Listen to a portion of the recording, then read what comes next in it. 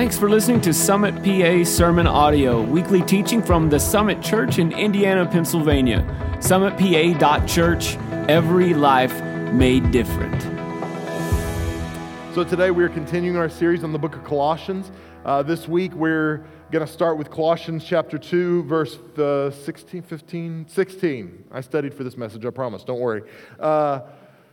But we picked up last week, we're really picking up a thought from last week, this week, continuing that and kind of developing that thought. But the theme for this series, as we're walking through the book of Colossians, is the supremacy of Christ, or the preeminence of Christ. That there is nothing that is more powerful, there is no God that is equal to, that Jesus is all. He is above all, and we'll see that even more in the next couple weeks. But that is the theme for this series, that Paul was speaking directly to some of the issues that was going on in the city of Colossae as far as other gods kind of encroaching on our Christian faith. And he said, no, I want to make something clear. They're not a smorgasbord of gods you can choose from. Not all gods are equal. There is one God, and it is Christ. He is above all. He's supreme to all.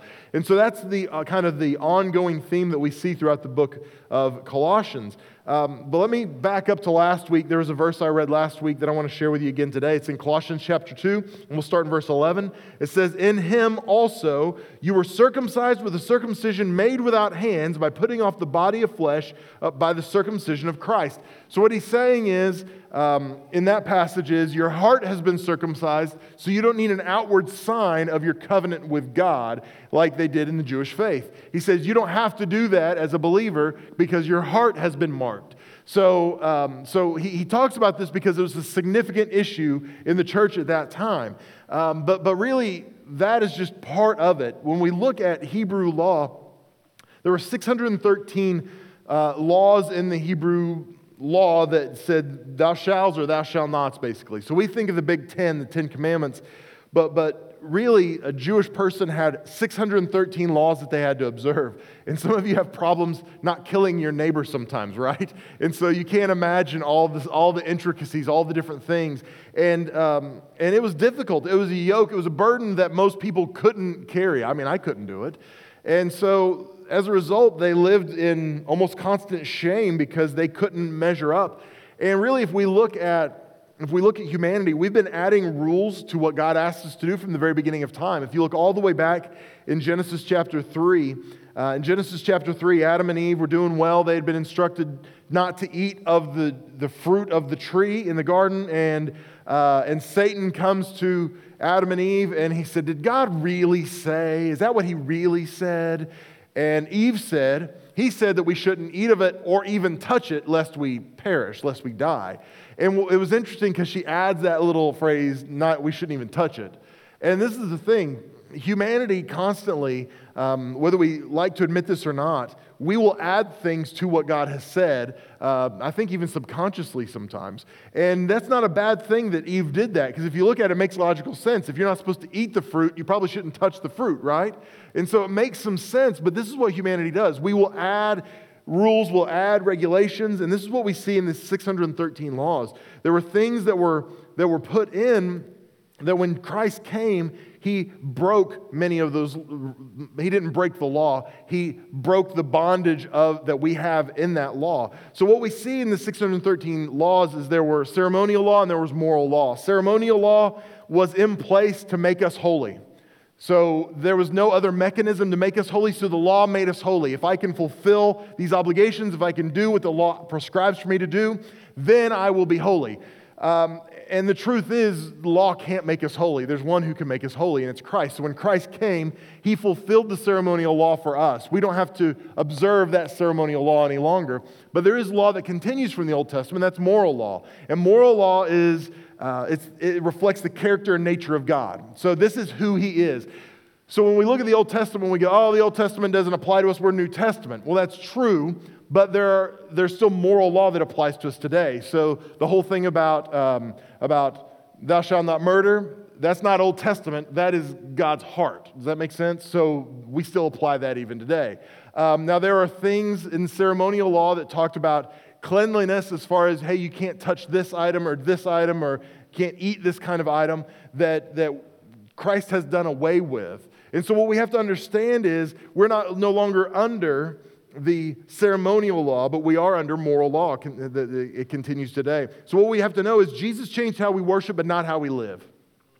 So Jesus changed, he broke the bondage of ceremonial law in our lives. So this is what they were struggling with in the Colossian church, because they were going, no, we still have to observe all the law. Everything that was written, we still have to observe all of that. And these Gentile believers were coming in and going, no, I can't do that. That's impossible.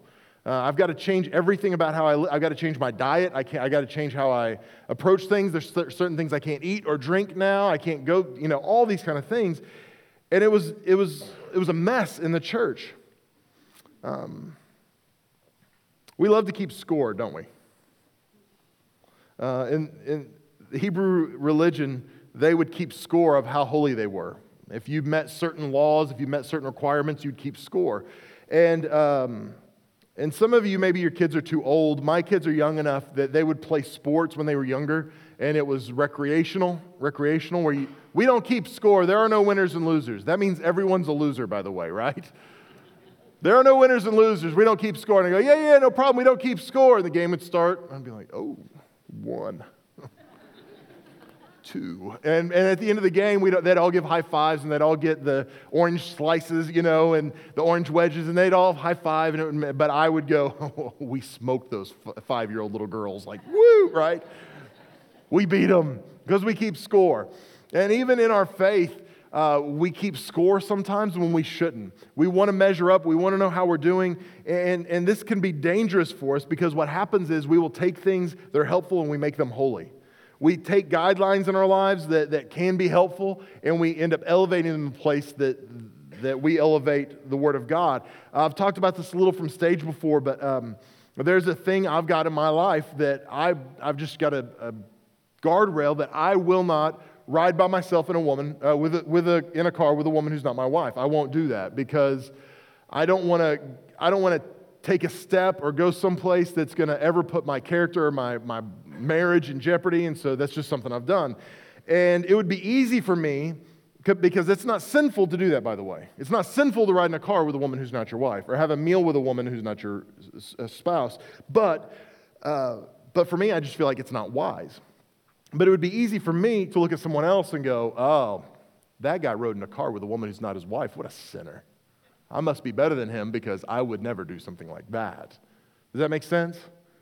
And what we do is we begin keeping score, and we begin going, oh, well, I'm a little more holy because I would never act that way. And as a result, it creates this hierarchy that was never intended to be created in our hearts or in our lives. And what happens is we can create a culture that's more focused on behavior modification than heart modification. And what God is interested in is transforming our hearts, because He knows if He can capture our heart, if our hearts come into contact with Jesus Christ and we recognize the beauty of Christ, then everything else will change. But if we just focus on changing what we do, we're always going to be disappointed. We're always going to struggle. So I can become more focused on following rules than following Christ, and at the end of the day, this is just going to produce condemnation in my life, because I can't ever follow the rules the way I need to. So this is what we're looking at in the book of Colossians, in this specific passage we're looking at today. By the way, that was just my intro. The rest of it goes faster, don't worry, okay? So don't be afraid. Colossians 2:16 says this, "Therefore let no one pass judgment on you in questions to food or drink, or with regard to a festival or a new moon or a Sabbath." So what Paul is saying is, hey, these are all religious activities. They're celebrations. They're things that are important religiously. But if you don't hold fast to them, don't let anyone condemn you for that. But let me back up just a little bit too. It would be easy to say, hey, we don't have to celebrate those things because we're no longer under the law, so we're free, but you still are celebrating those things. And so we would look at people like that with a little bit of condescension, like we're better than you because we don't have to celebrate those things. And you go, that's right, they could do that, but we could do that. Because we could say, oh, some of those churches feel like they got to worship with a pipe organ, but we don't have to do that at our church. We're better than they are. No, we're not. There's nothing wrong with a pipe organ. We celebrate churches that worship with pipe organs. That's fine. There's nothing wrong with that. we can't say we're better than them. We should never feel worse than them. It is just different. And so what Paul is saying is, don't let anybody look down on you because you don't celebrate some of these rituals or festivals, or you don't have some of the food or drink. Don't let anyone look down on you because of that, is what he's saying, okay? You should have good standing. Don't condemn yourself because of that. Now listen to this in verse 17. He goes on to say, these are a shadow of the things to come, but the substance belongs to Christ.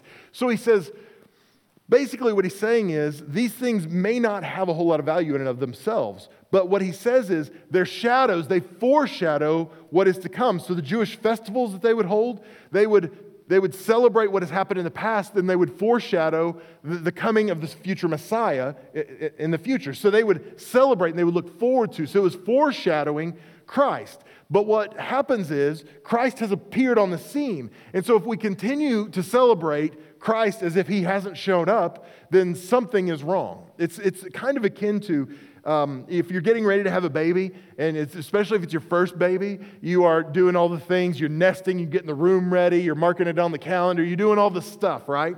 And let's say the baby shows up and arrives, and people start coming over to visit you, and they're like, oh my gosh, where's the baby? And they're like, oh, the baby's in the other room. We're nesting. We're getting ready for the baby. And you're like, wait, what? And they're like, oh, yeah, the baby's here, but we were still nesting. We're still getting ready. We're still getting everything together. And you're like, but the baby's here, so why are you still getting ready for the baby? Why aren't you celebrating the baby? Why aren't you cuddling the baby? And they're like, oh, well, yeah, the baby's great, but... Does that make sense to anybody? This is kind of what this is akin to. So it doesn't mean we should never do it, but we have to recognize it in value. We have to understand what it really means. So these ceremonies are supposed to point to Christ, but if we have Christ, then why do we have to feel obligated to continue in the ceremonies? Let me move on. Verse 18. Let no one disqualify you, insisting on asceticism or worship of angels, going on in detail about visions puffed up without reason by the sensuous mind, and not holding fast to the head, from which the whole body, nourished and knit together through its joints and ligaments, grows with a growth that is from God. So let me just start with these two words. The first thing it says is, let no one disqualify you, insisting on asceticism and worship of angels. Now, asceticism is it's a severe self-discipline. And it can be something as simple as maybe fasting. It could be fasting things that are that bring pleasure. So it could be saying something like, I'm going to fast chocolate or sweets, and a lot of people do that for Lent. But somebody who is practicing asceticism basically says, I'm going to deny myself anything that tastes good or is delicious. I'm going to deny that, and because I deny that, I'm more holy to God. So it can go from saying, hey, I'm going to fast to bring humility to my life, which is called for in Scripture, to become a place where it puts us in better position where we go, I must be holier than other people because they still eat steak. Can you believe they still eat steak? And yes, I can, by the way. If you've ever had steak, you know why, right? And so they go, I can't believe they would still eat that stuff because I'm so holy, I don't even have that kind of stuff. And asceticism can even take it a step further. There are actually sects within certain veins of Christianity that people will actually torture themselves in order to curry favor with God. So they will mutilate their own bodies in order to show God how devoted to Him that they really are. And what Paul is saying is none of that is necessary. Because what we're essentially saying is Christ isn't enough. Christ is not enough to gain salvation because I've got to do something else to go along with that. It's Jesus plus my effort, Jesus plus my works. That's what saves me at the end of the day. And this is what Paul's talking about. So when Paul says, hey, don't let anybody fool you with asceticism that you've got to torture yourself, because let me tell you something, as a believer in Jesus Christ, the world is out to get you. You will have enough problems with the world that you don't have to create your own for yourself. Does that make sense to anybody? The world is going to bring enough punishment on you, or try to, that you don't have to inflict any upon yourself. I promise you that. And so what we see here is this false notion that I can somehow suffer enough to earn the love of Christ. So he says, insisting on asceticism and the worship of angels. And you go, well, that's just silly. Who would ever worship angels? That's ridiculous. Because again, we have this picture of like a shrine of an angel and we bow down before the angel. But really, a lot of historians and a lot of theologians believe that this began with people who felt this humility and said, I'm not good enough to be in relationship with Christ, and so because of that, I'm going to pray to angels because they're lower than Christ. So I'm going to pray to angels. I'm good enough to pray to them, but I'm not good enough to pray to Christ. And as a result, it became angel worship. And so, again, it's crazy to me that we would be so prideful to think that our sin is greater than the love of God. I've sinned too much for God to love me. God could never hear my prayers because I'm too bad. But yet what we see is God's grace extends to all man. All we have to do is accept Him. And so what they've done essentially is said, I'm too bad for God to hear my prayers. I'm too bad to be able to be in a relationship with Christ, so I'll just be in a relationship with an angel. And you go, well, what's the big deal about that? Well, this is the big deal because, again, angel worship basically says, hey, an angel is where I'm going to find my supply, my resources, my hope. The angel is going to take care of my needs. And an angel is a created being. As we talked about a couple weeks ago, Jesus was not a created being. He was there at the beginning. He's part of the Trinity. In the beginning was the Word, and the Word was God, and the Word was with God. Jesus was there at creation. Jesus is a creator, not a created. And so when we pray to anyone or anything that is a created being, we're praying to the wrong one. Jesus is the only mediator for us to God, period. There is no other. And so I want to be careful how I say this because I don't want to offend you, but I want to speak clearly and directly. I know there are many people in our church that have come from Catholic backgrounds, and I have Christian brothers who would say that the Catholic Church is the worst thing in the world and it's horrible. But I will tell you, I think there are lots of people that attend Catholic churches that love Jesus and are going to heaven. Okay, I want to make that very clear to you. But one of the problems I have with Catholic doctrine is their veneration of saints that we can pray to. Because at the end of the day, they are created beings. They might have been fantastic people. They might have been used by God in amazing ways, but they are not Jesus Christ. And there is one who mediates on our behalf, and it is not any saint. It is no man, there is no person, there is no other God. There is one, it's Jesus Christ, and that is all. So I want to make that very clear. I hope you understand that. And I don't want to heap condemnation on my Catholic brothers and sisters because I think they're doing so much good in the world, but this is the deal. None of us have the market cornered on truth. Just because you go to the Catholic Church doesn't mean you're going to heaven or hell necessarily. Just because you go to Summit Church doesn't mean you're going to heaven or hell. There's some people that think you're going to hell if you go to Summit, but I'm not one of those people, by the way. But just because you attend here on the weekend doesn't mean you're going to heaven either. It doesn't stamp your passport. So what we have to understand is it's all about relationship with Christ. There's no other way around that. Let me move on. Colossians chapter 2, verse 20 says this: if with Christ you died to the elemental spirits of the world, why, as if you were still alive in the world, do you submit to its regulations? So what Paul is saying is, again, if you've been set free from those regulations, why do you still submit to the regulations?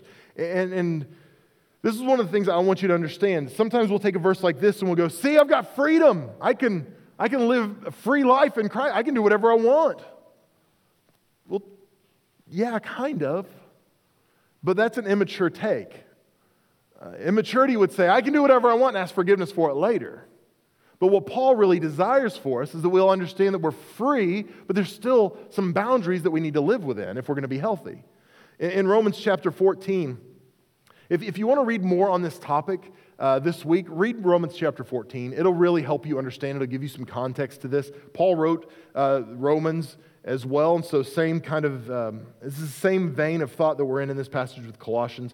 But he writes in Romans chapter 14, and he says in verse 21, it is good not to eat meat or drink wine or do anything that causes your brother to stumble. And that word stumble, it can be interpreted as hindered or weakened. And so what he says, and if you've been around church, you might have heard a phrase like this: hey, I don't want to cause my brother to stumble.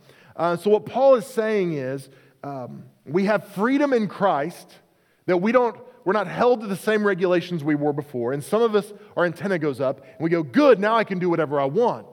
Well, that's not the case. Because what Paul says, hey, we've got freedom, but we still are under moral law, and we shouldn't do anything. So in addition to moral law, we shouldn't do anything to cause a brother to be weakened in their faith. And so what he's really saying is we should be mature enough in our faith to lay down our freedoms for the good of the people around us. And specifically immature believers or those who are yet to come to faith in Christ. So let me say it to you this way. I do not drink alcohol. I don't think it's a sin to drink alcohol. I don't think you can prove that in Scripture, that it's a sin to drink alcohol. I just don't think it's wise to drink alcohol. I don't condemn those who do in moderation, but at the same time, I do not. And I don't partake of it not because I think it's a sin, because I think it's probably unwise. Because for me, what's more important than my freedom or my liberty is maintaining a Christian witness to the people around me.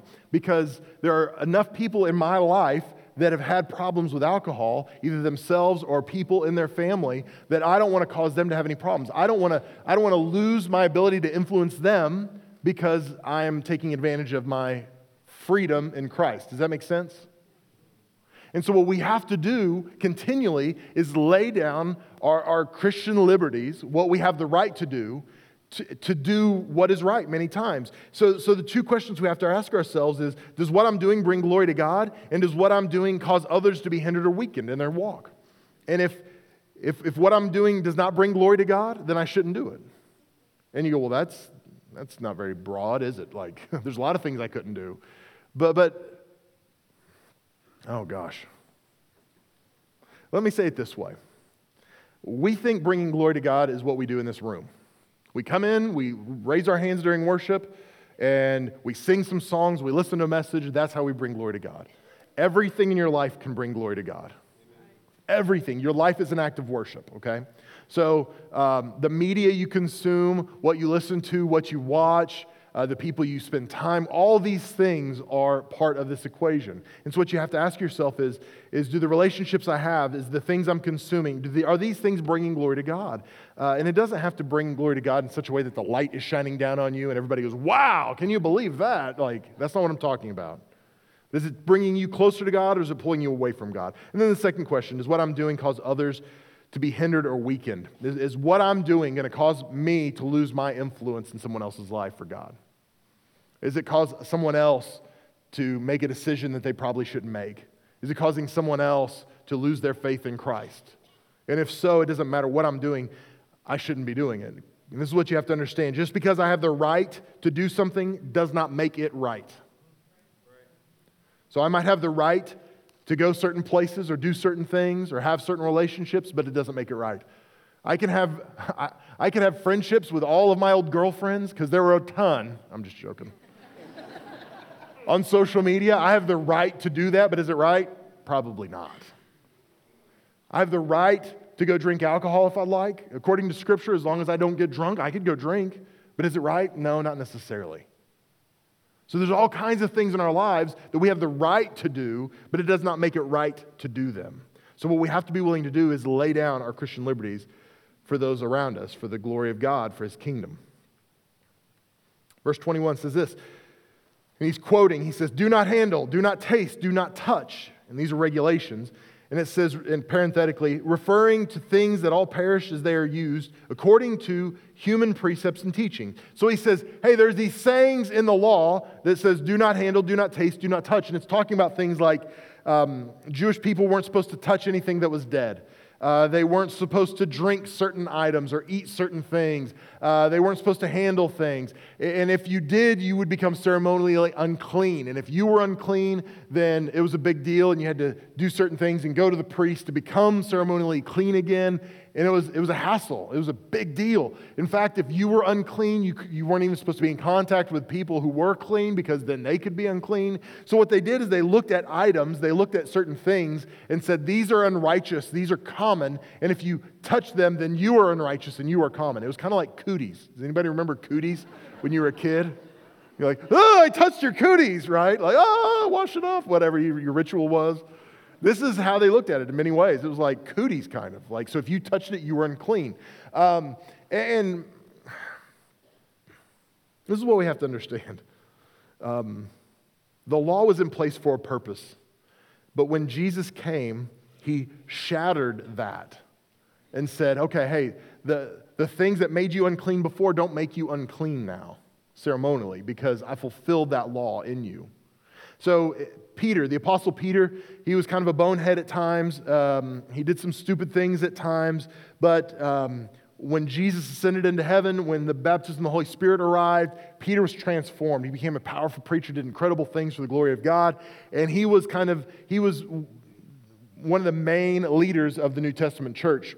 And he had a Jewish background, so he was of the belief that if you were a convert to Christ, you needed to actually convert to Judaism. So he was one of the guys on the side of the argument that would say, if you're converting to Christianity, if you're following Jesus, then you need to fulfill Jewish law. And remember, we talked a few weeks ago, or last week, about the fact that people were coming into faith, and then these believers would go, now you need to be circumcised. And these new believers would be like, whoa, what? Like, wait a second, that was not on the form that I had to sign up front. I didn't know that, right? And so it was causing this controversy within the church. And so Peter was firmly on the side of the Jewish believers who said, hey, you've got to conform to Jewish law. And I won't get into the whole story. It's in Acts chapter 10. But he has this moment where a divine moment where God sends some non-Jewish Gentile believers to Peter to have this interaction. And God prepares Peter's heart, and he sends him a vision. In Acts chapter 10, verse 9, it says this: the next day, as they were on their journey, so these people were coming to find Peter, and approaching the city, Peter went up on a housetop about the 6th hour of the day to pray, and this was about lunchtime, about noon. And he became hungry and wanted something to eat, but while they were preparing it, he fell into a trance and saw the heaven opened and something like a great sheet descending, being let down by its four corners upon the earth.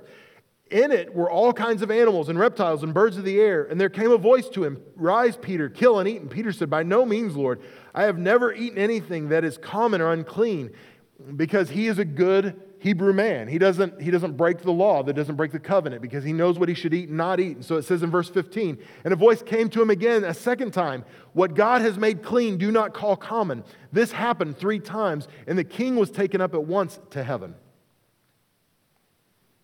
I said a king, the thing. So Peter has this idea. He says, this is the way it's got to be. This is the way we've always done it. This is the way it's supposed to be done. Right? Does that sound familiar to anybody? And if we do it any other way, it's not right. And it took a vision from God, an interaction with a Gentile believer, that he saw God move in miraculous ways to change his heart. Because he saw in that moment, God said, if I declare something clean, don't call it unclean. If I say it's uncommon, don't call it common. If I say it's justified, don't say it's sinful. And what we have to do is have this moment where we have this shift. Because we can look at this and go, well, that's New Testament, and we're good today. We don't do that kind of stuff. Well, no, churches do this all the time. Because what we do is we'll say, hey, we love everybody at our church, we love everybody, and then somebody walks in and they don't look quite like we do. Maybe they don't dress quite like we do. And again, our dress is pretty casual here at Summit, but I've been in churches, I've served at churches where if you didn't dress pretty nice, you probably weren't going to feel very welcome. We wouldn't tell you you're not welcome like this, but you'd feel it. Does that make sense to anybody? Oh, well, I'm sure Jesus loves you, but he'd love you more if you were wearing a suit, right? We're glad to have you, but if you ever come back, we need you to, right? And so what we've done is we've put things in place, and we've said, well, this is what we've always done, and this is how we do it.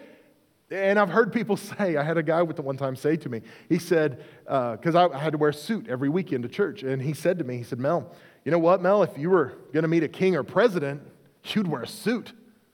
And I said, not if I was his son. Well, that's a good point. I haven't thought about it that way before. But the truth is, if I was going to meet the president or I was going to meet a king or a ruler, I would dress up. But if I was his child, I probably wouldn't get dressed up every time I saw him. I don't think God has a problem with the way we dress as long as it meets those requirements that we're not causing anyone else to stumble, that we're using wisdom in what we do. So at the end of the day, I'd probably prefer that you weren't dressing like you're going to Walmart. You know, that's a broad area right there. That could be anything, really. But at the end of the day, I want you to be comfortable. And I don't think you have to dress up. But that's just one of the things. We can even feel holy because we go, well, we don't require people to dress up here, so we're better than the churches that require people to dress up. No! It's okay that they dress up. I don't care if people dress up. But we shouldn't pass judgment on them, and they shouldn't pass judgment on us. Does that make sense to anybody? So this isn't just New Testament stuff. This is for us today. Colossians 2:23, last verse, says this. These have indeed an appearance of wisdom in promoting self-made religion and asceticism and severity to the body, but they have, listen to this, they are of no value in stopping the indulgences of the flesh. So what we see here and what Paul says to the church is, hey, these things look like they're important. They look like they're valuable. They look like they're part of the necessities of what we do as Christians and as believers. But what he says is, at the end of the day, they're of no value in stopping the indulgences of the flesh. What he says is, they can't change your life. The one thing that changes your life is Christ. Christ is the only one that can break off addictions. He's the only one who can break off habits, that can change our hearts, that can transform us into something entirely different. Behavior modification won't do that. Heart modification will. See, again, everything we do, we drift back to this works-based salvation system where it's Jesus plus. It's Jesus plus morality. Well, I said the prayer and now I'm going to be really good and that's enough. Like, I'm just going to white-knuckle it and try harder and... No. You don't need to add anything to Jesus. Your morality does not save you. Your goodness doesn't save you. Your niceness doesn't save you. Your giving doesn't save you. Just because you drop something in the offering box as you leave, it's not Jesus plus. Your attendance doesn't save you. I'm not saying you stop coming to church. I'm not saying you stop giving. What I say and what I want you to understand is we have to have the mindset that Jesus is the one who saves us. And everything is a result of that. In James, he talks about how faith without works is dead. But what we have to understand is when we have faith in Christ, when we connect with a living Jesus, our hearts are transformed, and our natural response is what we see in Scripture. That my natural response is, I want to give to His kingdom. I want to serve His purposes. I want to become a better husband and a better dad and a better man. Does that make sense? But we flip it around and we go, oh, now God owes me because I gave something in the offering. No, God doesn't owe you anything because it's not Jesus plus anything. It is Jesus and Jesus alone. In Acts chapter 15, there was something called the Jerusalem Council. And this is when everything was kind of coming to a head with Jewish believers and Gentile believers over Jewish law. And it's interesting at the beginning of Acts chapter 15, they make a statement that there were some Jewish believers who said, unless you are circumcised according to the custom of Moses, you cannot be saved. So that was a quote. And then it says in verse 2, and after Paul and Barnabas had no small dissension and debate with them. Basically, they threw down with these people. They were mad, they were angry, and they had a fight. That just makes me laugh because the Bible makes it sound so nice, right? But Paul and Barnabas, they were ticked off. They were upset. And so they go to this council in Jerusalem. All these different religious leaders were there from within the church, and they have this discussion, they have these conversations, and they come to the agreement that really they shouldn't do any more than become Christian. In Acts chapter 15, verse 19, the Passion Translation says, this is what James, he's the brother of Jesus, he's kind of the archbishop of Jerusalem. He says, so in my judgment, we should not add any unnecessary burden upon non-Jewish converts who are turning to God. What he's saying is, we shouldn't require them the full letter of the law because that's not what Christ requires. So what he says is we should make it simple for them. We shouldn't make it hard for them. And again, churches make it hard for new believers. We make them jump through hoops. We make them try to figure things out. We speak in code, and hopefully they'll figure it out and they'll learn our language. But at the end of the day, what James is saying is still applicable to us today. We should not make it difficult for people who want to know Christ to become followers of Jesus Christ. We should help them understand that salvation is simple in so many ways, that we make it difficult. This is what it says in Galatians chapter 2, verse 21. I do not nullify the grace of God, for if righteousness were through the law, then Christ died for no purpose. If we could be good enough, if I could be nice enough or moral enough to earn salvation, then why would Christ have to give his life? It's impossible. John chapter 6, verse 28 says this, "Then they said to him, what must we do to be doing the works of God? And Jesus answered them, this is the work of God, that you believe in him whom he has sent." He said, do you want to do all the works? Then it begins with just believing in me, knowing me, making me Lord of your life. Everything else will follow. Romans chapter 10, the Apostle Paul writes this, and he says in verse 8, what does it say? The word is near you, in your mouth and in your heart. That is the word of faith that we proclaim. And then verse 9 says this, because if you confess with your mouth that Jesus is Lord and believe in your heart that God raised him from the dead, you will be saved. Verse 13 on down, it says, for everyone who calls on the name of the Lord will be saved. This is what we have to understand, guys. Jesus is preeminent over all. There's nothing we can add that can cause us to earn our salvation. He is all. He is preeminent. He is supreme. And if I try to add my works or my effort or my goodness, what's going to end up happening is I'm going to create a dichotomy of my own life where it's about my effort and my works and my energy. And if I will stay focused on Christ, then everything else will fall into place correctly. Let me pray with you. God, we love you and we thank you. And we're so grateful for the love that you have for us that we don't deserve. I'm thankful that you sent your son Jesus to pay the price for our sins, to pay the debt that we owed that we could never pay. And I pray today that we would have our eyes open to the free riches of grace that you have given us. God, I pray today we would understand that it is not our own works, it is not our own energy, it is not our own goodness that saves us, but it is only Christ alone. God, I pray today you would open up our eyes to areas that maybe we've become legalistic in. Lord, maybe we've become judgmental in. And I pray that you would help us have grace and extend mercy to those around us who maybe practice their faith a little differently than we do. That maybe they look a little differently than we do. They don't dress like we do. God, help us to extend grace to them and have the same eyes that you have for them. So God, I pray today, Lord, you would change our hearts, Lord. I pray for those that don't know you, God. Let today be the day that you draw them. Let them experience your goodness. Let them see the beauty of the sacrifice of Christ today. Let them understand that they don't have to do anything but accept you to make you Lord of their lives. And as they connect with you, as their hearts connect with Christ, things will begin to shift and change, that they don't have to white knuckle it, that you're going to do the work in their lives. So minister in us today. Change us today. Transform us. Now, with your head bowed and your eyes closed, I just want to ask if you're here today and you say to me, Mel, I'm not really serving Christ, but I know I need to be. Maybe you're like some of the people we talked about today. They're very religious, but they're not really in a relationship with Christ. They think their goodness, they think their church attendance, they think their religiousness will save them. But at the end of the day, you recognize, you know what? Nothing's going to save me but Christ, and I need to surrender my life wholly to Him. I'm not going to embarrass you. I'm not going to make you come forward. I just want to pray with you. So if you're here today and you say, Mel, pray with me. I want to make Jesus Lord of my life. I want to surrender my life to Him. Would you be bold enough to slip your hand up real high where I could see it? And you can put it right back down. Thanks. Up in the balcony. I see you on my left.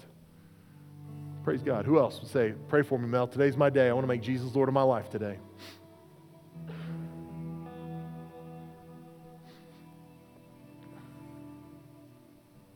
Okay.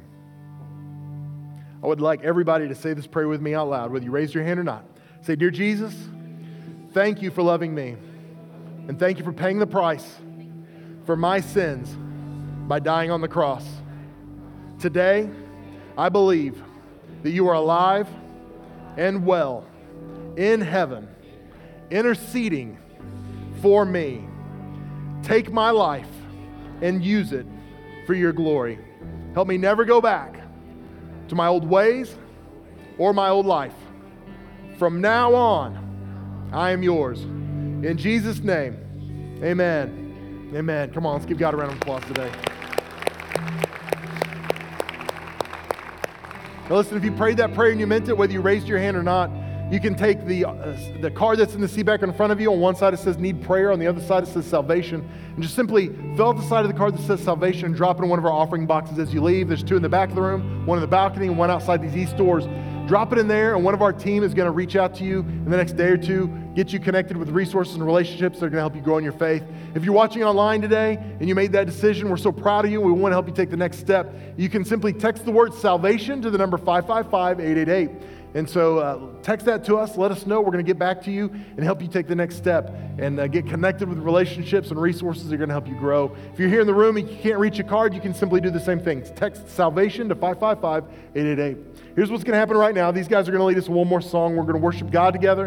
And while we're doing that, our prayer team is going to come up and they'll be on either side of the stage. And if you need prayer for any reason at all, no matter what it may be, as we're singing, step out from your seat and find one of them and let them agree with you in prayer before you go today. And then in just a moment, when we're done singing, I'm going to come back up and I'll close us out and dismiss us. So why don't you stand to your feet all over the room? Let's worship God together one more time before we go today, guys.